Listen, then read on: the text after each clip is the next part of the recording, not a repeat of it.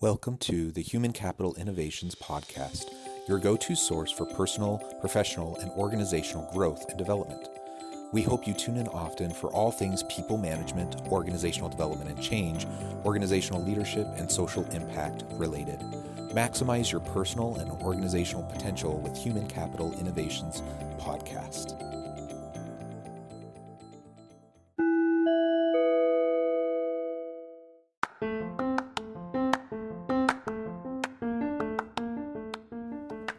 Welcome to the Human Capital Innovations Podcast.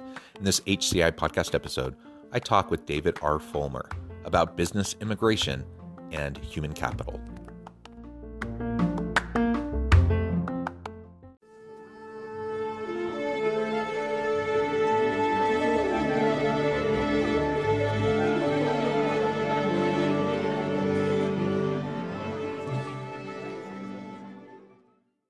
David Fullmer, welcome to the Human Capital Innovations Podcast. Thank you, John. I'm really happy to be here today. Yeah, it is a pleasure to be with you. I'm super excited to have a nice conversation today. We're going to be focusing on immigration law, particularly business immigration, and the impact that we see that having on corporations and really the world of work and human capital, what this really means, currently as well as moving into the future, and what organizational leaders need to be paying attention to. As we get started, I wanted to share David's bio with everybody. David R. Fullmer is a partner in the Los Angeles office of WR Immigration, one of the largest immigration law firms in the United States. He has worked in the field of immigration law for 25 years and is the past chair of the immigration section and chair of the LA County Bar. In 2021, he was recognized as Best Lawyers Immigration Lawyer of the Year in Los Angeles. As a business immigration attorney, he assists organizations of all sizes in establishing and maintaining programs for hiring non-U.S. talent on work visas and assisting employers with their immigration compliance obligations. That's wonderful. And this is an increasingly complex area of the law and something that organizations have to be grappling with, both in terms of trying to get great talent, but also dealing with the legal compliance components of all of this. So it's going to be fascinating to explore this with you and get all of your insights. I appreciate you spending time with me and my listeners today. Before we jump on into the conversation, anything else you would like listeners to know by way of your background or personal context? No, I think you did a great job of covering it. Thank you. Okay, well, let's dive right on in then. And maybe you can start by just laying out the general landscape for immigration law currently as it pertains to labor and organizations, desires to employ good talent from anywhere around the world. Definitely. Immigration law is a pretty broad topic, and it often gets political. There are different kind of areas of immigration law. There is, family-based immigration, which most people know about. If you marry a U.S. citizen, or if you have a close relative who's a U.S. citizen, you can help them immigrate. There is also humanitarian-based immigration. There's a lot of talk about all the people from Afghanistan coming to the U.S. as refugees. And then we have, there's investment-based immigration, which is kind of a hybrid between employment-based and an individual process. This is where foreign investors can invest money in the United States, set up companies, employ people, and either get visas or immigrate based on that. And then you have a big thing that I deal with, which is employment-based immigration. This is where companies can obtain work visas and permanent residency for foreign workers that companies need to employ for their businesses. The largest and the most commonly used visa in this process is called the H-1B visa. I think most people know about it. Tens of thousands of people come to the United States every year on H-1B visas. They can be renewed. And then if an employer needs to keep someone long-term, they can petition the Department of Labor and U.S. Immigration to keep them long-term. So really that's the field that I deal with most of the time. Yeah, thank you for laying that out. That's super helpful just for context. And you're based in California. California has all of its own extra layer of labor law and compliance issues and those sorts of things. So we don't necessarily need to get into all the nitty gritty of all the differences in California specifically. Many listeners are, from across the country, really even across the globe. But as we zoom out a little bit, we just think about labor related immigration more broadly, and we think about it, across the US, but even globally. What are some of the types of things that we need to be thinking about in terms of both the compliance issue, certainly, but also just in terms of an organization's ability to attract and retain top talent in a day and age where we don't feel as geographically bound as perhaps we did before? Yeah, that's a very good question, John. When the pandemic started, I kind of wondered if my industry, if my profession was going to eventually go away because people don't need to be in a specific place. Now we're almost 2 years into it, and I can tell you it has not slowed down. People are able, especially in the technology field, yes, they're able to work on global remote teams, but there is going to be a need for people to be as close together as possible, and definitely in the same country in many cases. I've seen situations where companies tried to hire someone, say in India, and have them work a US schedule. And that only works for so long. The person usually can't keep up with having to work all night. And then there's the need to be together. So yes, I don't think immigration law is going away because we have Zoom. What I'm seeing is that in the United States and worldwide, there is an explosion in business and innovation along the lines of technology. Here in California, Silicon Valley is a huge hub for innovation, and there's so much startup activity there. Here in Los Angeles, we have a lot of startup activity. Throughout the United States, us in Texas, there in Utah, in Florida, there's a tech hub. We have so many companies innovating, creating startups. Venture capital is very active, and unfortunately, in the United States, our university students are not studying and graduating with degrees in technology at the same pace as innovation is happening and as startups are happening and as companies are needing these individuals. So we have a demand that exceeds the supply. What we normally do, we import. And that's really what business immigration is all about, bringing in top-notch talent in the United States to fill these positions. Yeah, and that gap has existed for a while now. It's only become more and more acute over time. You talk about any STEM field, and there's already been a labor shortage and gap there from what we have in the U.S. versus what the labor demand is. But even beyond STEM, I mean, when we just think about the general the nature of the labor market, even pre Great Resignation. I mean, right now everyone's struggling to get jobs filled in all sorts of categories, STEM or not. Like, it's just hard to get good people. But even pre Great Resignation, it was still a challenge because you have baby boomers retiring in droves and just all these different factors, the rise of the gig economy and younger people not wanting to work in traditional corporate jobs. And so for all these reasons, we've increasingly needed to be able to tap into talent internationally. And it, like you said, in some cases, it works really well. They can work remotely. They can be, anywhere in the world. In other cases, we want them here with us. And then we have to deal with the legal immigration issues. That's true. And, sometimes at that higher end, the executive or the computer professional, they can work overseas for a period of time, but there are some positions and, on the entry level or in areas like hospitality, manufacturing, they cannot work remotely. They have to be here in person. And there's a huge shortage on that end too. I think we've all walked into restaurants and seen that, sorry, we're closed because we don't have any staff, or you're gonna have to wait a long time. We're all waiting for our orders from Amazon because there's no truck drivers to deliver and there's shipping problems. So yeah, there is a shortage in the United States and elsewhere of people who are willing and able to really get their hands dirty, roll up their sleeves and work. Yeah, and it isn't just a U.S. problem. Like certainly it's very relevant to the labor market here in the U.S., but this is a global issue, and the lack of tech talent, STEM talent in particular, or other fields like healthcare, also a huge ongoing issue. So if I'm a firm and I want to hire top talent from somewhere else in the world, what are some of the things I need to be thinking about in terms of just the legal complexities of making that kind of a hire, and then dealing with all the compliance-based issues?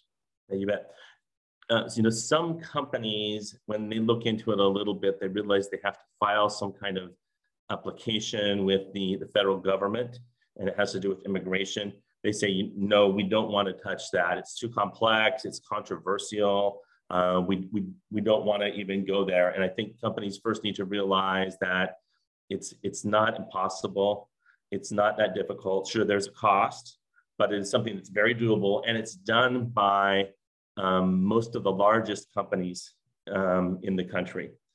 Most of the time, they will need some assistance. If the company's never done it before, it's very unlikely that they would have the internal expertise to be able to do it on their own. And then they need to start, once they've opened their eyes and kind of agreed that they're going to do this, open their eyes to those resumes that are coming in who were not in the US, or maybe opening their eyes to the application from the foreign student who is in the United States and who is graduating with either a 1-year open work permit, or sometimes a 1-year extendable work permit that will allow them to work for 3 years without any sponsorship. Open their eyes to those possibilities, and then they're going to see those applicants, because if they're posting technology jobs, they're getting those applicants from the foreign students or from the people who are overseas. In the world of higher education, I'm a professor. I also do, consulting and things like this podcast on the side. But in the world of higher ed, it's also super common to hire international scholars and professors to come and work at universities. And I've seen at my own university a real hesitancy to really go through that process to hire foreign professors. Now we have plenty of foreign professors, right? So it does happen, but there's definitely a hesitancy there, and a concern. I think many organizations are this way, and in higher ed we tend to be kind of slow moving, conservative, perhaps risk averse, and so there's a concern about the legal components, and just a desire to not have to deal with those sorts of things if at all possible. What would you say to leaders, administrators in a higher ed space versus, say, in a tech company who may be wrestling with whether or not they want to try to go down this path? Well, I would say that the immigration law is really structured to give preference to higher education. Just as an example, when a company would like to hire individuals on an H-1B, and if the person has never had an H-1B, the company has to go through a lottery process because there is a higher demand for H-1Bs than Congress has allowed. However, if a university would like to hire a professor or another staff member on an H-1B, there's no lottery. In the private sector, there's a specific timeline. In fact, it's coming up. Private companies need to start now so they can put their lottery applications in for the end of March so that they can get the workers started in October. So it's a long ramp up time. Universities don't have to worry about that. There's no annual cycle. There's no lottery. And they also have preference when it comes to obtaining permanent residency for foreign workers. A company has to advertise a job and show that there are no minimally qualified U.S. workers in order to obtain permanent residency. A university simply has to show that they did a competitive recruitment and that the person they hired was the most qualified. Well, that's the standard that universities use when they organize a search committee to find someone anyway. So universities definitely, there is some red tape, there is some compliance, but it's much easier for universities than it is for the private sector. I love working with universities. I represent some universities, and many of the challenges that we see in the private sector are not there in higher education. So I would encourage universities open their eyes. Our US students deserve the very best education that we can provide them. And so if there's this amazing professor in Italy who can teach about art history, and if they're the most qualified person, why not bring them on? Let our students benefit from that talent, or whatever the field might be. So I highly encourage looking at work visas and immigration for in the higher ed space.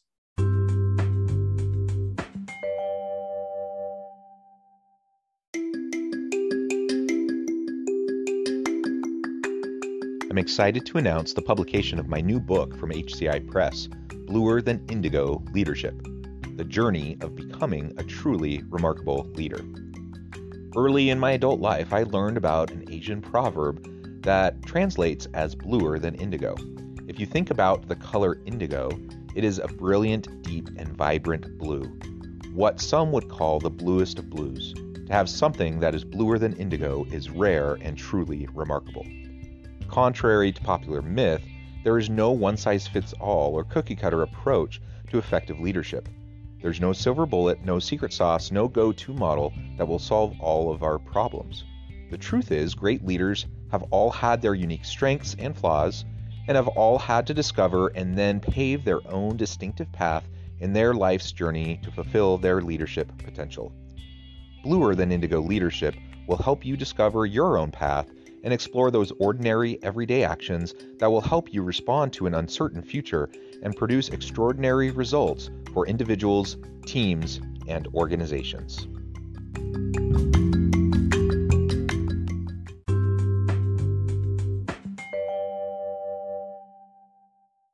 Yeah, I love it. And I think, it's interesting, just zooming out from immigration law for a second and just thinking about labor and employment law, being both a labor and employment related consultant, and I'm a professor in the space as well, and then I see, administratively, I see, the Office of Legal Counsel and Legal Affairs for the university, or the internal HR department, and some of the policies or interpretations, that they have, and that influence what they end up doing. I can see that, and perhaps from a different perspective than the average faculty member at the university. And I have to admit, like, most of the time I scratch my head and I'm like, that's a really overly conservative kind of an approach. They don't need to be so boxed in that, they seem to feel like they have to be. But that's not my, sometimes I speak up and I'll push back and challenge, but it's not exactly my place or my role at the university. So, well, generally speaking, when you get a lawyer involved, their job is to avoid risk.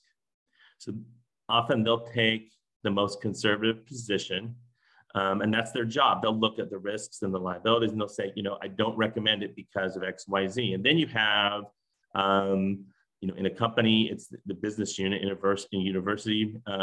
Perhaps it's the academic side who needs the talent, and they push back. And then often there's a negotiation and a meeting in the middle. And as an immigration attorney, sometimes I'm kind of in the middle there, helping them negotiate and work out something that works both from an operational perspective and from a compliance and risk management perspective. Yeah, super interesting. So, and you've already referred to this a little bit, but maybe we could talk a little bit more specifically about how the pandemic has really impacted immigration law, I suppose, generally, but immigration law specifically related to labor immigration, and the human capital needs of organizations. Yeah, you bet. In December of 2019,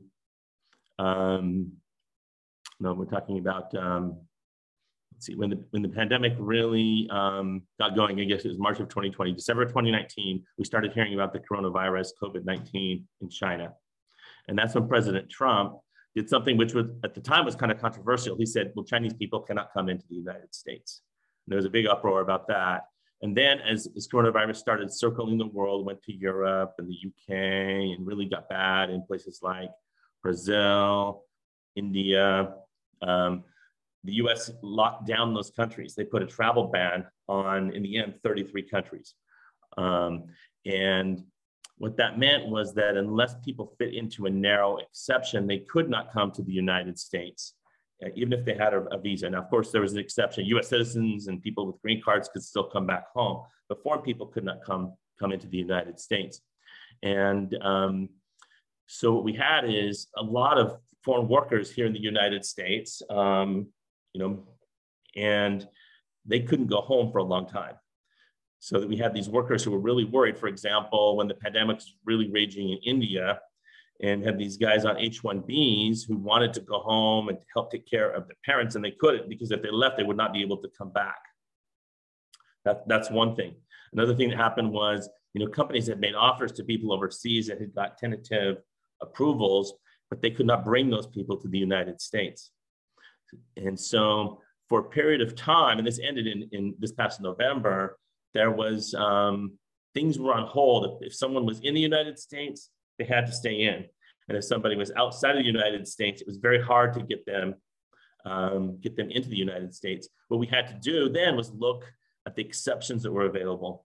And the law said that if there is a compelling national interest that you could demonstrate to the U.S. consulate, then the person could come into the United States in spite of the ban. And so we were spending a lot of time working on these national interest exceptions.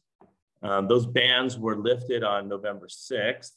There was a short ban put on South Africa and 6 other African countries because of the Omicron variant. Those are gone now. And so things are normalizing a lot. But what we're seeing now is that throughout the world, most of the US consulates have a really long backlog, a really long wait to get an appointment because things were locked down previously. So maybe that's more than you wanted to hear, but those are some of the dynamics. Yeah. And that obviously that everything you just described has had a huge impact on individuals and families. It's also had a big impact on organizations trying to wrestle with their human capital needs and the availability of that talent, even people they've already made offers to, or people who are already employed, but for whatever reason, like you said, they found themselves sort of stuck one way or another. And now, there's been multiple variants. Now we're in the middle of the widespread Omicron variant. Here in Utah, for example, yesterday we set the record by the number of positive cases. It was something like 7,000. The previous record back in like December of 2020, which was the previous spike, was like 4,500. So which is this huge leap, and it's spreading like wildfire. And so thankfully it seems to not have as much of a strong health impact on people. So people who are catching it aren't getting as sick, aren't getting hospitalized as much. So that's a good thing, but it seems to be much more transmissible. And so it'll be interesting to see how things play out. We're close to 2 years into this thing, and we're still talking about it. We're still dealing with it. And who knows? So all of everything you've been describing, we on the one hand, we would say, okay, pandemic related immigration law and labor law, something that is going to fade away and we're going to be able to get past it. But I'm not so sure. Like, we're still kind of in the middle of it. So what would you say? What would you say to organizations that are still wrestling with the uncertainty around the pandemic and trying to figure out who to make offers to and how to deal with their human capital needs? Well, I'll tell you, again, we're almost 2 years into this. When this thing started, I had corporate clients that I work with who kind of fit into different categories. Some decided, we're in this pandemic, we're just going to wait until it's done before we do anything, before we make any more offers to foreign nationals, before we do any more visas. We're just going to kind of freeze our program. Others said, well, this thing will end. And if we, David, what steps can we take now so that we'd be better situated to fill our talent needs as soon as these bans are lifted? And so the companies that took the second position and decided to move ahead, well, they got their people a long time ago. Sure, it took longer than it would have taken if there were no pandemic, but they were able to move ahead and work through the issues and get their talent, where other people who stopped eventually, they most of them came back to me and said, okay, well, this thing isn't going to end. What can we do? So my advice has been and is, Business people need to kind of make the decision about what kind of risks they want to take in business, but it is possible to take steps even in a pandemic to fill your talent needs. Yeah. Thank you for that, David. It has been a real pleasure. I note the time, and I'm going to have to let you go here in just a few minutes. But before we close, I wanted to give you the chance to share with listeners how they can get connected with you, find out more about your work, your team, and what you can do for them, and then give us the final word on the topic for today. Okay, you bet. If people want to contact me, they can follow me on LinkedIn. They can go to my law firm's website, which is www.wolfsdorf.com. That's WOLFSDORF.com. They can call me at 310-570-4065. I am based in Los Angeles. Wolfsdorf Rosenthal, or WR Immigration, is a national immigration law firm. We have 2 offices in Los Angeles, 2 in the San Francisco Bay Area, Boston, New York, and Shanghai. And we have the capacity to handle all kinds of business immigration issues for almost any organization. Final word, I guess, I wanted to leave on a bright note. Because the administration is dealing with kind of recovery from the pandemic, the world opening up, now they're looking at some areas where they can be more flexible. And very recently, the State Department has announced that they will waive interviews at U.S. consulates for certain cases that are most likely approvable. And this is a big change, and it's going to help companies when they need to bring employees in from overseas. In some places, the appointment backlog is 6 months long, and with the ability to waive interviews and have people either drop their passports off in their Dropbox or mail them in, that's a big change for the positive. We're very excited about that, and for in other ways that the federal government is really working with the corporate world to try to facilitate things. So I think there is a light at the end of the tunnel. Good. And it's always good to end on a positive note. Thank you, David. It's been a real pleasure. I encourage listeners to reach out, get connected, find out more about what David can do for you. Check out the firm. And as always, I hope everyone can stay healthy and safe, that you can find meaning and purpose at work each and every day. And I hope you all have a great week.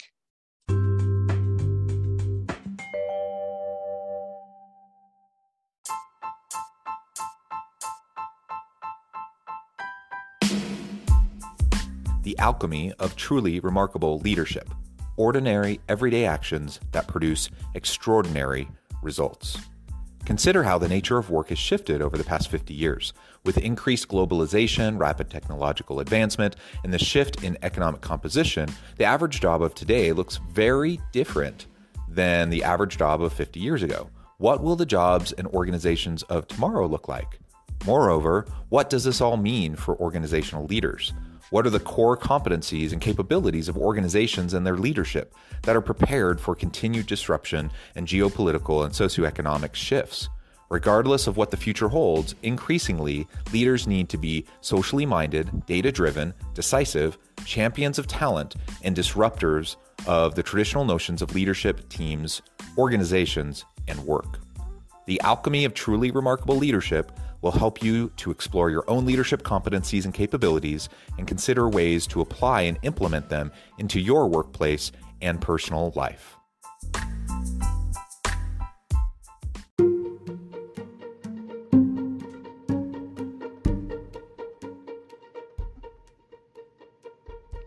Check out Human Capital Innovations magazine, Human Capital Leadership.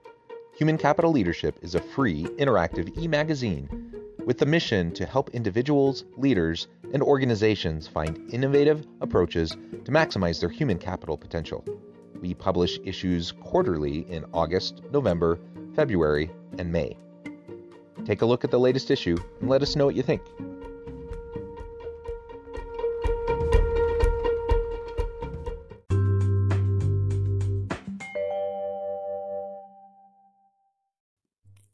Thanks again for joining us for this episode of the Human Capital Innovations Podcast.